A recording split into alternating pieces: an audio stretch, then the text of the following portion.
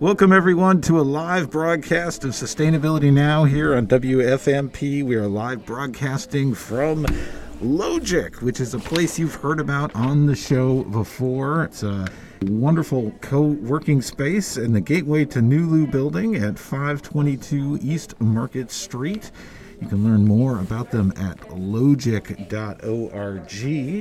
And tonight on the show, we're going to be talking about the Equity in Arts program and Logic's insightful Business Accelerator cohort of 22 through 24. And I am broadcasting to you from their special podcast studio here at Logic. And you remember on this show earlier, we had Marlisha Woods, who's with us again tonight, the Equity in Arts coordinator from Logic. And she's going to be sharing with us today some of the exciting stuff going on here at Logic. Welcome to our wonderful little studio here. How's it going here at Logic these days? Thank you, Justin. I appreciate it. Thank you for having me. Logic is doing a lot of really cool things right now, and one of those special program launch is Insightful Business Accelerator, and we're super excited to be here tonight and to be able to engage and talk to your audience. We've got individuals from that particular cohort. We've got Reconcile Consulting, Robin G. Poetry, and Youngblood Harmonizing Arts. And so with that cohort, we have workplace wellness, really emphasizes leadership and also mental health awareness. And then we also have Robin G., which is going to be launching our performing arts sector here at Logic, and then Julia Youngblood, which will be doing our visual arts. She's encompassing art and healing. So a lot of really cool things. Yeah, wow, that's a lot going on. I'm so excited to dive into this. For those who didn't hear our show earlier about Logic and its mission and just what goes on here, could you give folks just a quick overview of that before we dive into the individual guests tonight? Well, Logic Everyday Community is absolutely amazing. It's a nonprofit organization, and currently, as it launched in Louisville, Kentucky, we had the privilege of launching Equity in Arts. Equity in Arts is a program that is very holistic in nature. It brings community members together, and we're redefining what art is. It doesn't have to be in the traditional sense of painting or performing arts. It could be just you using whatever your gift is for the good of the group. And so we're able to couple that with a lot of public health. When we think about art, it is really not disconnected from public health. There's a lot of intersectionality, and tonight you're going to see that. Wow. Yeah, that's for sure. Our guests tonight are going to represent that full intersectionality of what you've got going on in Equity in the Arts. And you've been Equity in the Arts director now has it been a year yet? No, not quite a year. Logic hasn't been here for a year, but I've been here a little bit short after they kick-started. Been here for roughly about eight months or so. Okay, all right. And people can learn more about Logic at lodgic.org. And it's pretty quiet here. I guess most of the coworkers have gone home for the day, right? Yes, I believe so. Our co-working space usually is full throttle during the day, 8 to 5, 9 to 5. And so most of the co-working spaces, they're not really utilized right now, but right. We're here. And the neat thing about this place is that there's childcare too, right? And I guess the kids have gone home for the day? Yes, that is correct. It's a really interesting model. We have a lot of different lines of business all under one roof, serving for the good of the community. Yeah, and food too, right? Yes. Cafe and restaurant, everyday kitchen, which is Leo's best at this. Leo's weekly, the best new restaurant to be exact. That's right. Yeah, I saw that in the Leo. That's so great. Yeah, congratulations to everybody involved in that. That's really awesome. All right, so you're gonna pull into the studio for me some guests tonight. Who we got first? We're going to speak with N. Williams and Aralia Williams from Reconcile Consulting, and they're going to explain some of the services that they provide in regards to mental health awareness and leadership consulting. All right, so coming into the podcast studio live here on Forward Radio, and me, Justin Mogg, with Sustainability Now. Got Ian Williams and Arlia Williams of Reconcile Consulting. They're just incredibly insightful individuals that help you find your strengths and passions, and they'll help you understand yourself and equip you for growth. So let's talk about Reconcile Consulting. What do you all do? Well, we are leadership and team development specialists with a focus on particularly diversity and inclusion as well as mental health awareness. Of course, everything we do is based on leadership. That's the primary lens, but we find that there's so many connections between those three elements: mental health awareness, diversity, inclusion, and leadership. Well, absolutely. So what scale of organizations do you consult with? Well, we're actually equipped to consult with all sizes. Wow. Small, medium, large. Wow. We do work with one-on-ones and individuals, entrepreneurs, small business owners, but we also are able to facilitate and provide training to larger corporations as well. Okay, cool. So you want to shout out any of the folks you've helped out in the past, any of those organizations? Sure. We've worked with New Washington State Bank. I've worked with Ivy Tech, and as well as now the national brand, Logic Everyday Community. That is so awesome. So when you're doing this work, what would usually draw a business or an organization to reach out to you guys? What is it that they're noticing as a big need amongst their employees? Well, I think one of the unique things that we're able to offer is the workplace wellness piece. Yeah. We have the mental health background and the organizational psychology that factors into that. Diversity and inclusion, that's a big thing that we're involved in. And so when people are looking to have somebody come in and facilitate that sort of training, we're equipped to do that. Yeah, I mean, I know so many organizations are starting to recognize that they've got to figure out diversity and inclusion if they want to function properly. So can you tell us some of those stories about how these organizations were failing and you were able to help them get back on track? So one of our first clients that we had worked with is a construction company.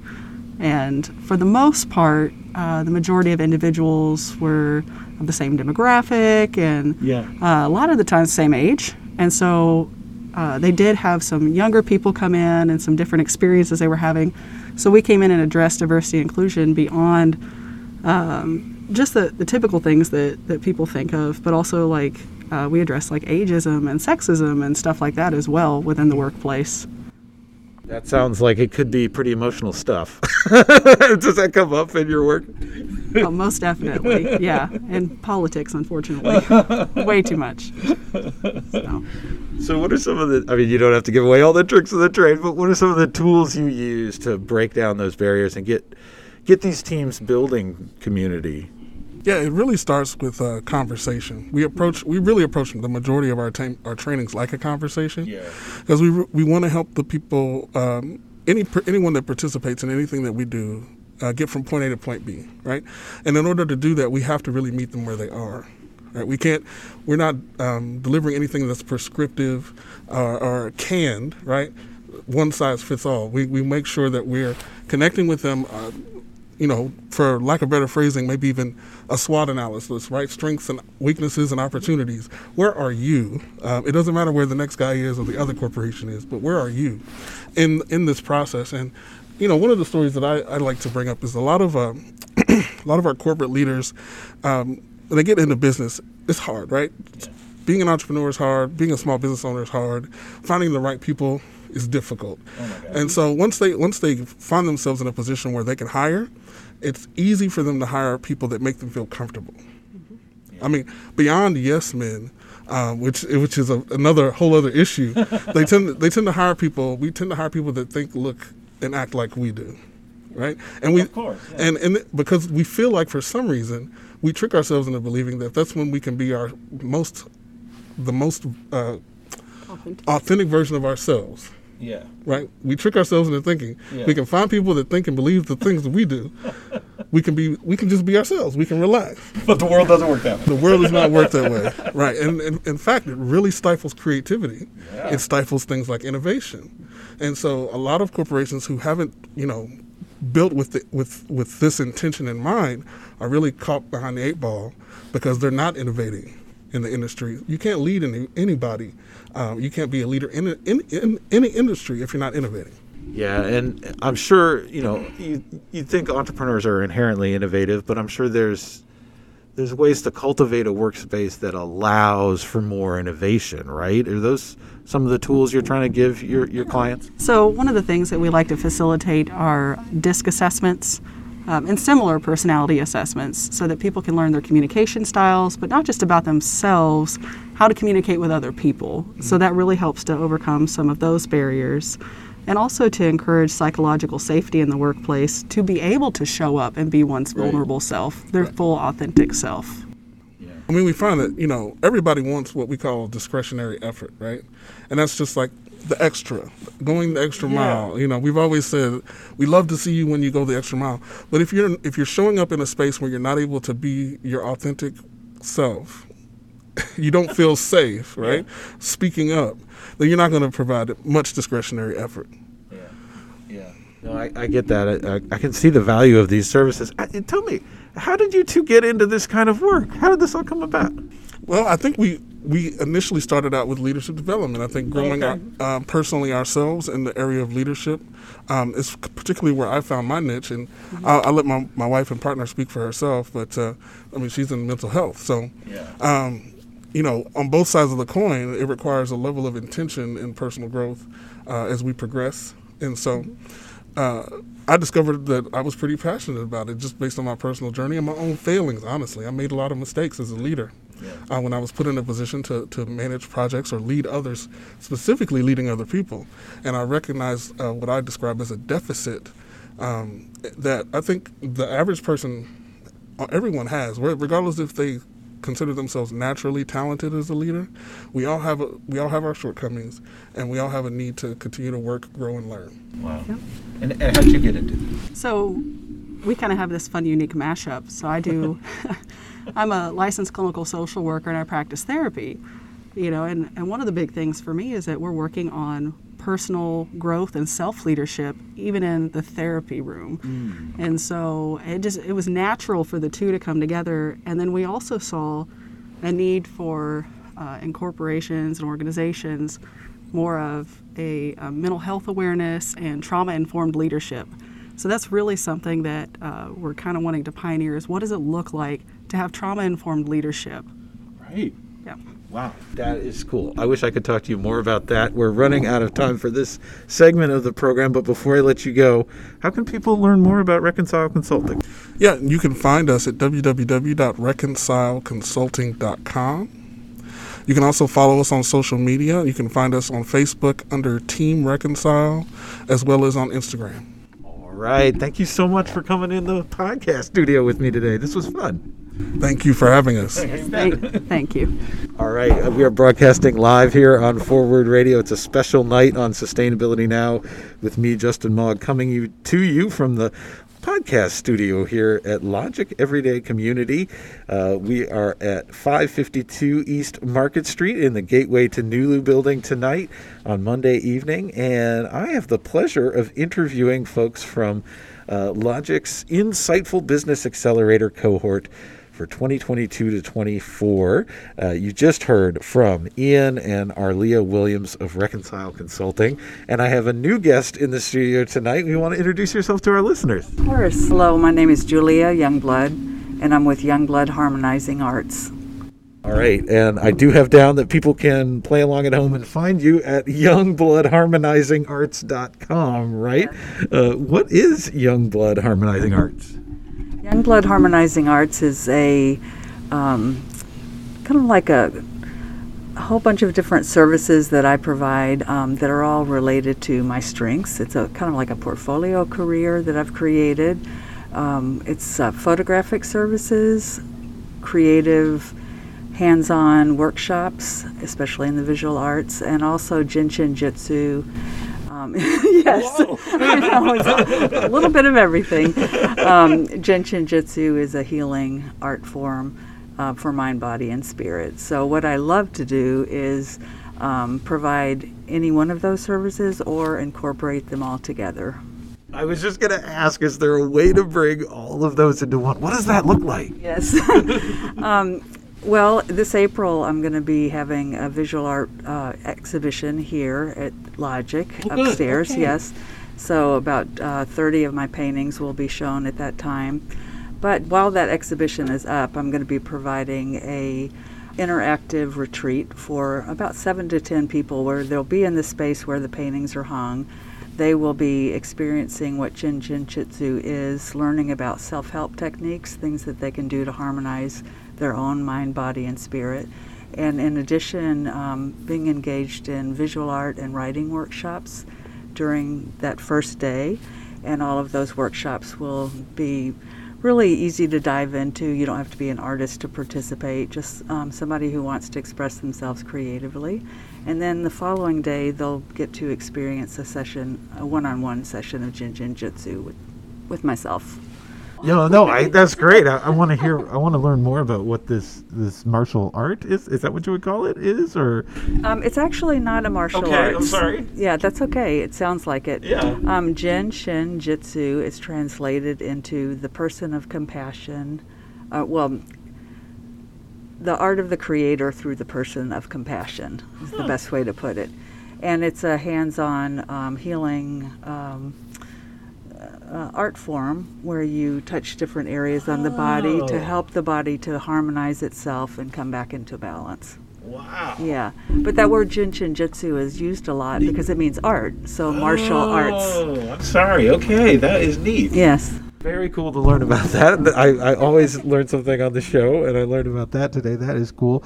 Is it something you practice only on yourself or onto other people too? As a practitioner, I can do sessions for other people, but I also, one of the things I value most is teaching people self-help and things that they can do easily for themselves. Currently, I've been teaching a class at Molo Village at 12th and Jefferson for some elders, and they're learning simple techniques that they can do to harmonize their own self, calm themselves, help kind of come out of their mind if they're having a lot of worry, help with arthritis and other ailments and things that they're experiencing in their body. Wow, that's cool. So when you're trying to harmonize, that's your harmonizing arts. I love it. I'm starting to get it now. Is this inner work, or is it harmony with others and with the environment too? It's definitely all of it. Okay. Yes, everything. I think a lot of people are really disconnected from their creative energy and are really missing that. I think about young people and how a lot of young people aren't even sure how to use scissors anymore. Right. And, we're just missing making something with our hands. And so in my hands-on workshops, I really love to bring in beautiful, beautiful materials and let people make something and have no expectation that it be perfect, but just something out of their own creative energy and nothing that looks anything like anybody else's. Not one of these wine sip and create things where everybody walks away with something that looks the same, but how can we each express our own uniqueness, our authenticity, our beauty, our pains, all of everything in something that we can make. So a lot of people also have been very, like maybe they were visual artists up until about middle school, and then they didn't have any kind of classes anymore, so they feel really intimidated. Yeah. A lot of people, when they sit down to make something, they're automatically questioning their own abilities. So how to just break out of that, have fun, make something. One of my most favorite things to do recently has been bilateral drawing, where you take a writing instrument or a crayon or a marker in both hands. Do it once? Yes. I know, it's so fun. And you make the mark in the same direction. So if you're going up, you go up with both hands. And by doing this, you actually harmonize the body, the brain, the emotional state, as well as create something beautiful. Wow, that does sound intimidating. I'm already, I was thinking of imagining myself just picking up a crayon or something to make something quote-unquote beautiful or expressive and feeling intimidated by that. But if you're trying to get me out of my really controlled space and doing something more subconscious by doing two at once, Yes. That is a little intimidating. Well, it can be, but part of what happens when you start is you get out of that worry. Okay. Yeah, it really just calms you down. Yeah. And it's really fun. Try it out later on. Yeah. Well, I think that's great. It's so needed because there is this assumption that we're not doing art unless we're trained or really know what we're doing, right? But I guess this is really about tapping into a child's mindset where all kids do art, right? Definitely about play. Play. Yeah. Yes, yes. And textures. That's fun. Yeah. For about 16 years, I was at the Kentucky Center for the Performing Arts directing a program called Arts Reach, and I lost that position during COVID. And after that, I was like, what am I going to do? I was like, I just want to do what I love. I love being with people, making art. I love Jin Shin Jitsu. I just really want all of these tools to be more accessible to people. And through the work here with Logic, I'm able to spend every day making art with people and helping. I've been doing some really impactful consultancy through the Kentucky Arts Council, helping organizations throughout the state create cultural equity plans. So similar to what Reconcile is doing on the individual and corporate level, this is really getting in there and doing that work with arts organizations who are trying to figure out how to really make arts accessible to everybody. That is so great, and it makes sense then why you're a recipient of this accelerator program in equity in the arts. I've heard Marlisha talk so much about breaking down these barriers to becoming more artful and expressive, and how that can be a pathway open to everybody for healing too. So I wonder if you have any personal stories about how this work has done that healing, whether it's in your own life or people you've worked with. Well, the arts have saved my own life. That is for sure. Nothing is coming to mind right this second in quite the way that you phrased it. But you have seen the power. Yes, definitely seen the power of the arts to bolster individuals. To one of the most important parts of the arts, I feel, is the way they create community.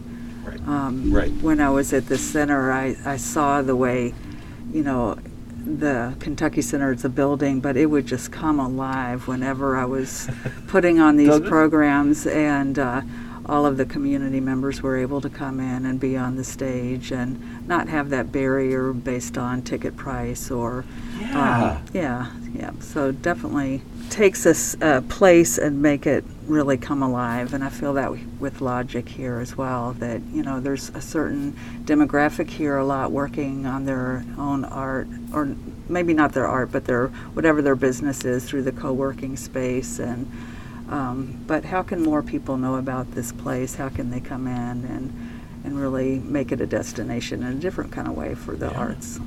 Well, that's awesome. Again, nearing the end of our time together, but could you remind people about this April exhibit? What are the dates? How would people find out? Can they still register for the program you're talking about, or any of those details? Yeah. The exhibition will be up from April 1st until the end of April, the 30th. And there's going to be an opening reception on Friday, April 1st, from 5:30 until 8 or 9 o'clock at night. Still working out the details. The show is called Held in This Way. And if they're interested in the offering for the retreat, they can contact me at Youngblood Harmonizing Arts. Well, that is so cool. Come on out. Come back to Logic on April 1st at 5:30 p.m. for the opening of this exhibit with Julia Youngblood of Youngblood Harmonizing Arts, which you can find online at youngbloodharmonizingarts.com. Thank you so much, Julia. That was so cool. And we are live from Logic Everyday Communities here in the gateway to New building at 552 East Market Street on Sustainability Now. We're coming to you live on this Monday evening with this special interview with the recipients of Logic's Equity in Arts Insightful Business Accelerator Program for 2022-24. You just heard Julia Youngblood of Youngblood Harmonizing Arts. And right now we're going to move on to the performing arts track with Robin Garner of Robin G Poetry. Welcome to our little podcast studio. Hello, how are you? I'm good. I don't know. I should have had time to talk with you earlier and see if you have anything to perform tonight. Oh my gosh. I don't, but listen, you all can find where I perform on robingpoetry.com, and I'll be doing a lot of performance arts workshops here at Logic.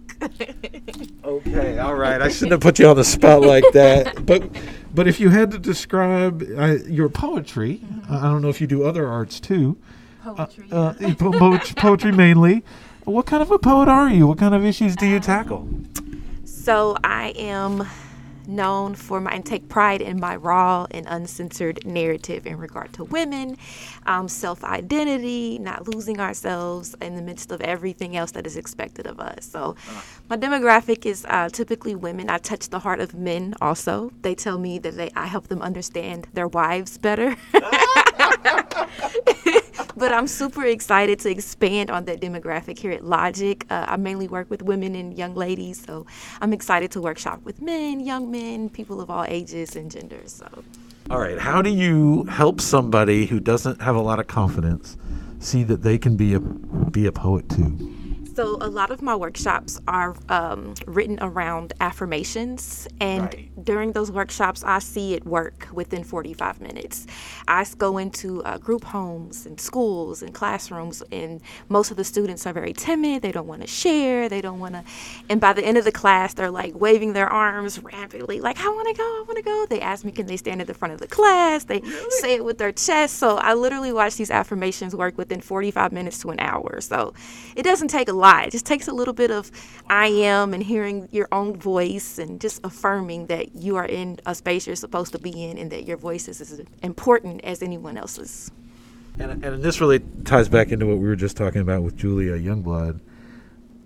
You don't have to be trained as a poet to express yourself through poetry, right? Not at all, not at all. I always say that I'm self-taught. I am gifted. I was born with this. I don't have any formal training. I don't have any letters behind my name. I am good at what I do, and I've nurtured it. I've cultivated my gift over the years. I've attended workshops myself, so no formal training is necessary. Well, that's great. So how did you come to poetry? How did you find it as meaningful in your life? I always say that poetry found me. I was a young girl, grew up poor, didn't have a lot. I remember my mother had a subscription to Harlan Quinn romance novels, and we had a big blue dictionary. So at 10, 11 years old, I was probably writing poetry that was beyond my years, but I got tired of reading the same thing, so I was like, I can write this. And I can't remember when my short stories kind of transitioned into poetry. My words just started rhyming, and I started picking up a cadence that, poetry found me, and I'm so grateful for it. Well, that's so cool, because people describe art often as, coming from some kind of muse, like they can't even place where it's coming from. It just sort of pours out of them, and it sounds like you feel like that poetry does that for you. Yes. I always say poetry and prayer saved me. If I'm not writing or spitting some poetry, I'm praying. So those two. Oh, that's so cool. Well, how do you deal with having to produce something then? If it just sort of comes to you naturally? I mean, writers deal with this. All kinds of writers deal with this, like writer's block. Like, how do I get inspired? Like, how do you sit down and force yourself to do this? So a good friend of mine, I don't know if you know her, Hannah Drake. Oh my God. Yes. She told me to always write about the block. Write about whatever's blocking me. Just write about the block. Yeah. Wow. And that works. I've written like I sit and I'm like, I have writer's block, and I just start rhyming like very elementary Dr. Seuss Cat in the Hat, and then I come up with one of the most beautiful pieces. And I've also turned Robin G Poetry into a business, so I'm commissioned to write pieces. And people think because it only takes me 10 to 15 minutes to produce this piece of poetry, when I'm commissioned to write something, I have to step into their zone. I have to step into that space. So it does take a lot from me, because I put myself in their relationships. I write for funerals. I put myself in the mindset of a loss. So yeah, it does take a lot from me to come up with these pieces. Wow. Writing for funerals, that sounds like high pressure. I'm sorry. That's important work, right? Somebody's got to do that.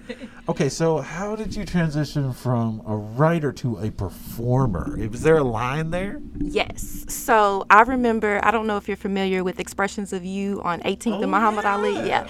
So I got familiar with open mics and things of that nature, and I've always written. And my sister used to go with me, and I would stand up there at the mic with this piece of paper in my hand, and it would literally be shaking because I'm so scared. But for some reason, I just needed to do it. And At so, what age? How old was I? I think I was 17. Oh my gosh! I was 17 because, I was 17. I had my daughter at 16 and she was about 1. Wow. And I would stand at that mic stand and my paper would just, and my sister, whenever we would leave, she'd be like, why do you keep doing this? You're about to pass out every single time. And I'm like, I don't know. I just have to do it. And then it went from me at Expressions of You to performing at the Kentucky Center, to performing at Actors Theater, to performing in beer gardens, and I get lost in it. I get absolutely lost in it. Expressions of You is no longer with us. No. The R.I.P. Right? Yes, Oh man, that's a great performance space. Oh my goodness. So now you're a mother now, right? And you're balancing career and poetry and being a mom. What's all that like? It makes for good content. So I'm a mother of 4, and I'm about to be a grandmother. Oh my goodness. Yes, my oldest child, she's 21. She's about to have my grandson this month. So he's just going to call me G. Ain't going to be no granny. But it's hard. There has never been anything easy about balancing. Yeah. It's a lot of sacrifice. It's a lot of missing things, especially when I kind of transitioned from, even on the uphill of it, I had to attend open mics for free, like they were paying me, but I built an audience from that. Of course.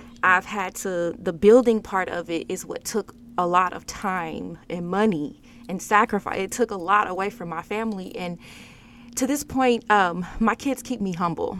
Because no matter what I do, no matter where I'm published, no matter what award I receive, no matter who I mingle with, I have to do better. They're like, that's normal. I'm like, no, it's not. None of this is normal. But they see my sacrifice, and thanks to Logic and this cohort, they see that all of that is paying off. They see that I worked in healthcare for almost 15 years. I'm no longer working in healthcare. And they see that I am now living and doing everything that I've ever desired. And it came from that sacrifice. So it's kind of a lesson there. Like, if you want your dream job, you got to work for it. That is so sweet to be living your dream finally. Congratulations. Thank you. That is amazing. So, Robin G., tell us more about these workshops you're going to be leading coming up at Logic. If there's any dates or ways people can find more information, please share that with our audience. Definitely. So my workshops are created around my original pieces. They're just breakdowns of the poems. We pull from the stanzas, we find what resonates with us, and then we affirm. So my creative writing it's a creative writing and positive affirmation. I never produce a workshop without affirming with the participants of who they are, where they want to be, where they're going. And you can find the upcoming date. You can follow the Equity and Arts page on Facebook and social media, and I'll also be sharing to my website as well, robingpoetry.com. And my social media as well is just, you can find me everywhere at Robin G Poetry. I like to be consistent. Are you still performing regularly in the community too? Not regularly. Well, yeah. pandemic maybe? Yeah, the pandemic kind of, and then, I'm kind of more so, I love performance. It's always the heart of me, but I'm more so creating a platform for other performings, up and coming artists to perform, creating spaces for them. That's kind of my passion. I've always said it's bigger than poetry.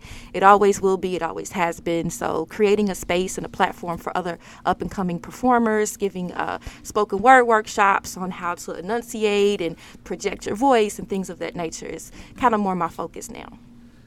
Yeah, I mean the whole performance side of it. I'm now wanting to ask you more about that too. Like, there's a difference between writing on the page and getting up and sharing what's in your heart in front of live people, especially. Can you talk a little bit about how you help people get there? Yes. So bringing a poem to life, bringing a poem from the page to the microphone is a different animal. Yeah. Because you can stand up there and you can just read your piece, or you can just talk with no character in your voice, and it doesn't it doesn't connect. Right. So yeah, I'm big on voice memoing your poem to yourself so that you can hear what words need emphasis. Where do you need to pause? When do you need to breathe? Like I manipulate my breaths, the way I pronounce words, enunciate words. Like it's a lot. Yeah.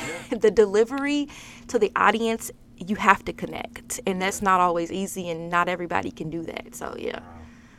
And have you ever had the job of, I guess it's almost more like being an actor, of having to read someone else's poetry? Yes. I did Fix It Girl for Hannah Drake. I read one of her pieces for Actors Theater. Wow. And I don't think that I ever did it justice. It's kind of hard to read other people's pieces because there's always going to be this disconnect. And I have published work out there. I have 3 collections of poetry, and people are pleading for the audio of them because they're like, we don't read it like you do. And I understand that because it's like when a writer writes their pieces, there is this, they're writing with their souls. And I don't think that we as readers or as reading their pieces ourselves can ever go there. Wow. Well, this has been so cool. Good to get to know you. And I encourage people to stay tuned in to robingpoetry.com and keep following Logic at lodgic.org to learn more about these workshops coming up. Good luck with continuing the work and expressing yourself while balancing it all. Thank you. I know that's not easy. Not at all, but like I said, it makes for great content. I'm going to keep writing pieces. Oh, that's great. Thank you so much, Robin Garner of Robin G Poetry, the third of the groups that were in the Insightful Business Accelerator cohort for 2022-24, coming to you live from Logic Everyday Community here at the Gateway to Nulu, 552 East Market Street. And it is a wonderful co-working space and childcare space, and worth checking out at lodgic.org. And it is time now for our community action calendar here on Sustainability Now. Just because we're coming to you live doesn't mean we get to skip that. So I hope you've got your pencils sharpened and your calendars out and are ready to take action for sustainability this week. There's a lot of great stuff coming up in Louisville. So it all begins tomorrow on Tuesday, February 8th at 6 p.m. online. There's going to be a fantastic community conversation sponsored by the Green Heart Project of Louisville and U of L. And it's a conversation with Dr. Natasha Desjardins on the inflammation of discrimination. Does discrimination modify the environmental contribution to cardiovascular risk? The guest speaker will be Natasha Desjardins, PhD, Assistant Professor of Medicine at U of L. No pre-registration is necessary for this conversation. You can just find the link to join at facebook.com/CLB Envirom Institute for the Christina Lee Brown Envirom Institute. Facebook.com/CLB Envirom Institute. Or for more information, you can email them greenheartlouisville@gmail.com. It's also Black History Month, and there is so much going on in our community to celebrate Black history, to learn about Black history. And I've got a couple of film festivals to share with you that are going on. U of L is hosting a Black Film Festival every Wednesday through March 2nd, actually. It goes past February, with screenings on Wednesdays at 5 and 7:30 p.m. in the Student Activity Center in the Floyd Theater up on the 3rd floor. And the Floyd is partnering with multiple organizations on campus for this series of films chronicling the history of black cinema from the silent era to today. It's free and open to the public, and you can even meet representatives from the Cultural Center at U of L, the National Pan-Hellenic Council, and U of L's Vote Everywhere team. You can find all the details at events.louisville.edu. And coming up this Wednesday, February 9th, again at 5 or 7:30 p.m., they're going to be screening Black Klansman about in Colorado Springs in the 1970s when Ron Stallworth, a black police officer, runs an undercover operation to infiltrate the Ku Klux Klan with the help of a Jewish colleague. Coming up on February 16th, they'll be screening Remember the Titans. On February 23rd, it's Slay the Dragon, a documentary about gerrymandering in America.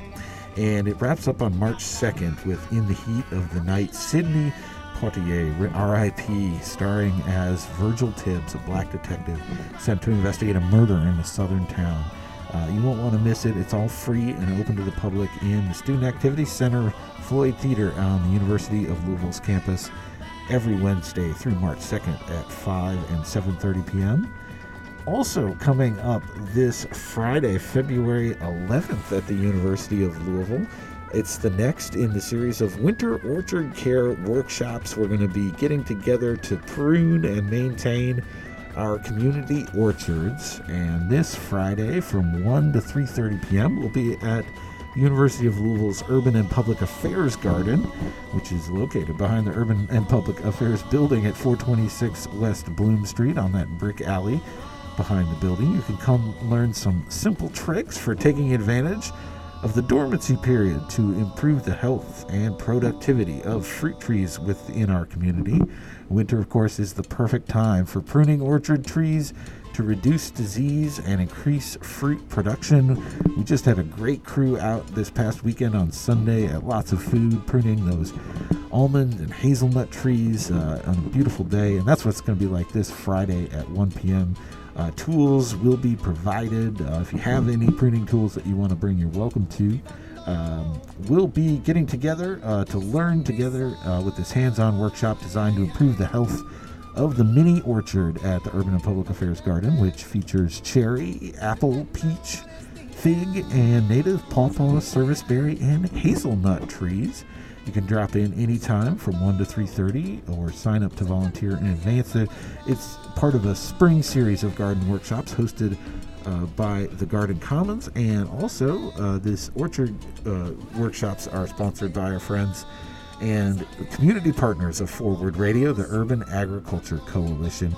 You can learn more about Friday's Winter Orchard Care Workshop at louisville.edu/sustainability. Also coming up Friday, February 11th in the evening from 6 to 8:30 p.m., the Waterfront Botanical Gardens is hosting a Friday night speaker series with Abra Lee. This is going to take place at the Botanical Gardens in the Grazer Family Education Center.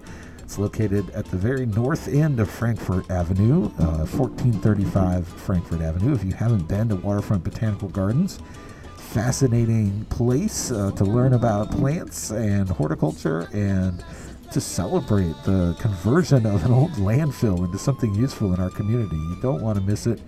And this is going to be a fascinating talk, a discussion of the historic and extraordinary horticultural legacy of some of our nation's greatest black agrarians, artists, writers, photographers, educators, and florists. This exciting cultural conversation will foster a deeper understanding of the vast contributions to the American landscape, as well as some plants that inspired their gardens.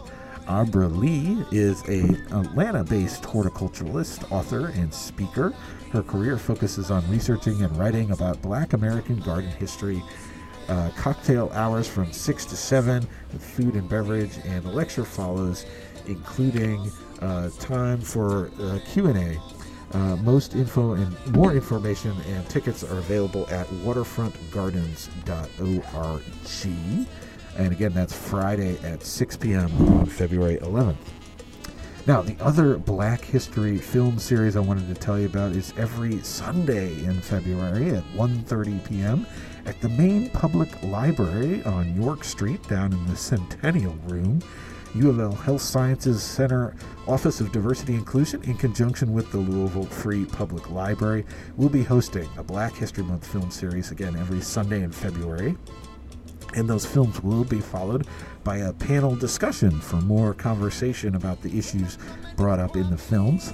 It's already begun, and coming up this Sunday, February 13th at 1:30, it's Tulsa, The Fire and the Forgotten, a documentary about the deadly assault on the 100th anniversary of the crime in Tulsa in the context of other racial massacres and police killings. This should be an important community conversation coming up on Sunday, February 13th at 1:30 p.m. They'll be continuing on the 20th with the film Green Book, set in the 60s, and then they'll wrap up on February 27th with The Last Black Man in San Francisco. You can find the link to get more information at lfpl.org/bhfilms. And again, it's every Sunday at 1:30. No need to register in advance. It's all free and open to the public in the main public library on York Street. And also wanted to let you know that coming up next Monday, February 14th, it's going to be a monthly plant swap that takes place at Highwire Brewing, 642 Baxter Avenue from 6:30 to 10 p.m. Join them for their monthly plant swap from 6:30 to 10 on the second Monday of each month. You can swap succulents and clippings, share tips and tricks, trade tools and planters, and spill the plant deals spotted around town. We'll be doing this every month, so you've got plenty of opportunities to hang with your green-thumbed buds. You can learn more on Facebook. Just look for Highwire Brewing, Hi-WIRE Brewing, and they're at 642 Baxter Avenue every Monday, second Monday of each month at 6:30 to 10 p.m. And that is all we have on our community calendar for the week. But we can wrap up our conversation live here in Logic with Cheryl Farr, CEO. Welcome to the program. Cheryl, how are you doing? Hi, Justin. It's great to see you again. Thanks for having me. Oh, thank you so much for inviting me to the space. It's so cool to finally be here. Yes, I'm so glad for you to be able to actually record here. This is just awesome. And meet our extraordinary cohort for the Equity and Arts Insightful Business Accelerator. It's exciting, isn't it? It sure is. What a cool program. So many different angles we talked about today. And such a great opportunity for the community to come in and learn more through these workshops. Yeah, we're really excited. You know, when Logic was envisioned way back when it was just an idea on a piece of paper, part of the idea was for us to be able to drive our own programming that really could bring people into the space, have really relevant conversations, discover new things, try new things out, have fun, socialize together, and really have a reason to come together and create community and participate in new things and new ideas and meet people they might not otherwise meet. Yeah. So we've been busy over the last 3 years getting the brand up and running, and there's so much that we're still discovering about what Logic can do. But I think this is a really exciting way to really bring people into community. And for us, part of our mission has always been to be a positive impact in any community we enter. And this is so important to who we are in the future of Logic, I think. Yeah. It certainly seems like you're making it happen here. How has COVID impacted the business? Oh, well, a lot. If you've ever thought about opening a hospitality-driven business in the middle of a global pandemic, I would say try to avoid it at all costs.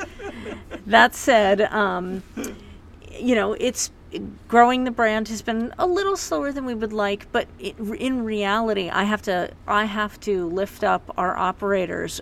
We have 3 locations, the first in Champaign, Illinois, second one in Madison, Wisconsin, which opened in June 2020. Oh, wow. And then here in Louisville, we opened in April 2021.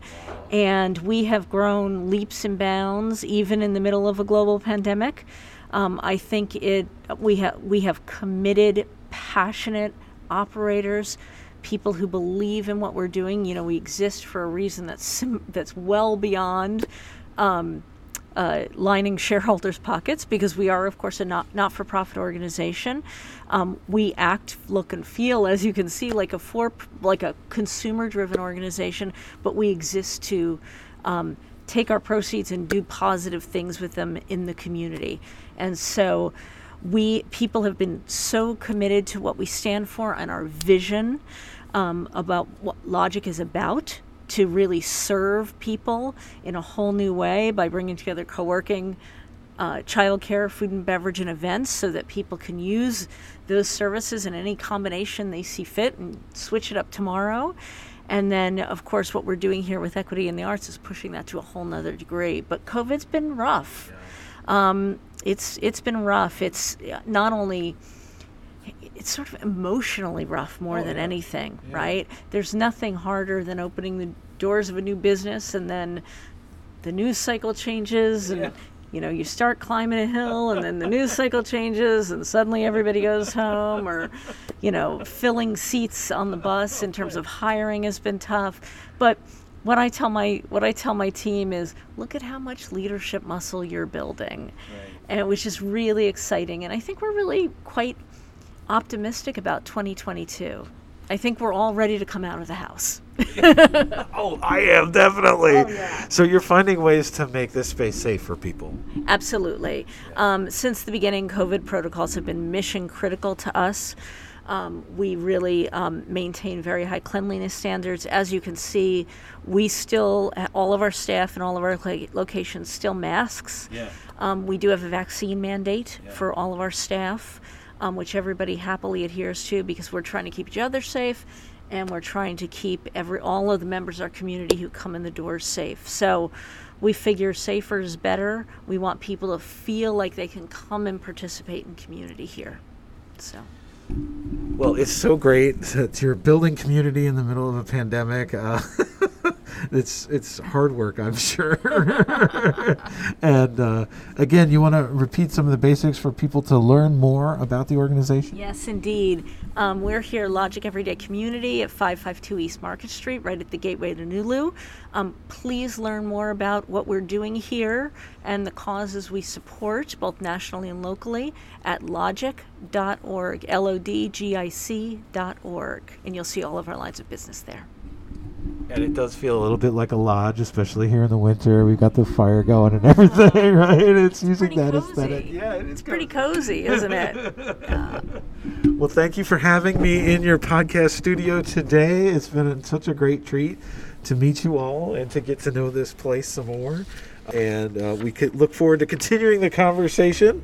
But we are all out of time here on Sustainability Now. So thank you all for tuning in, and we will be back in your ears again next week. So stay tuned to Forward Radio. Lots of great stuff coming up. But for now, I'm signing off from our special live broadcast here in the podcast studio at Logic.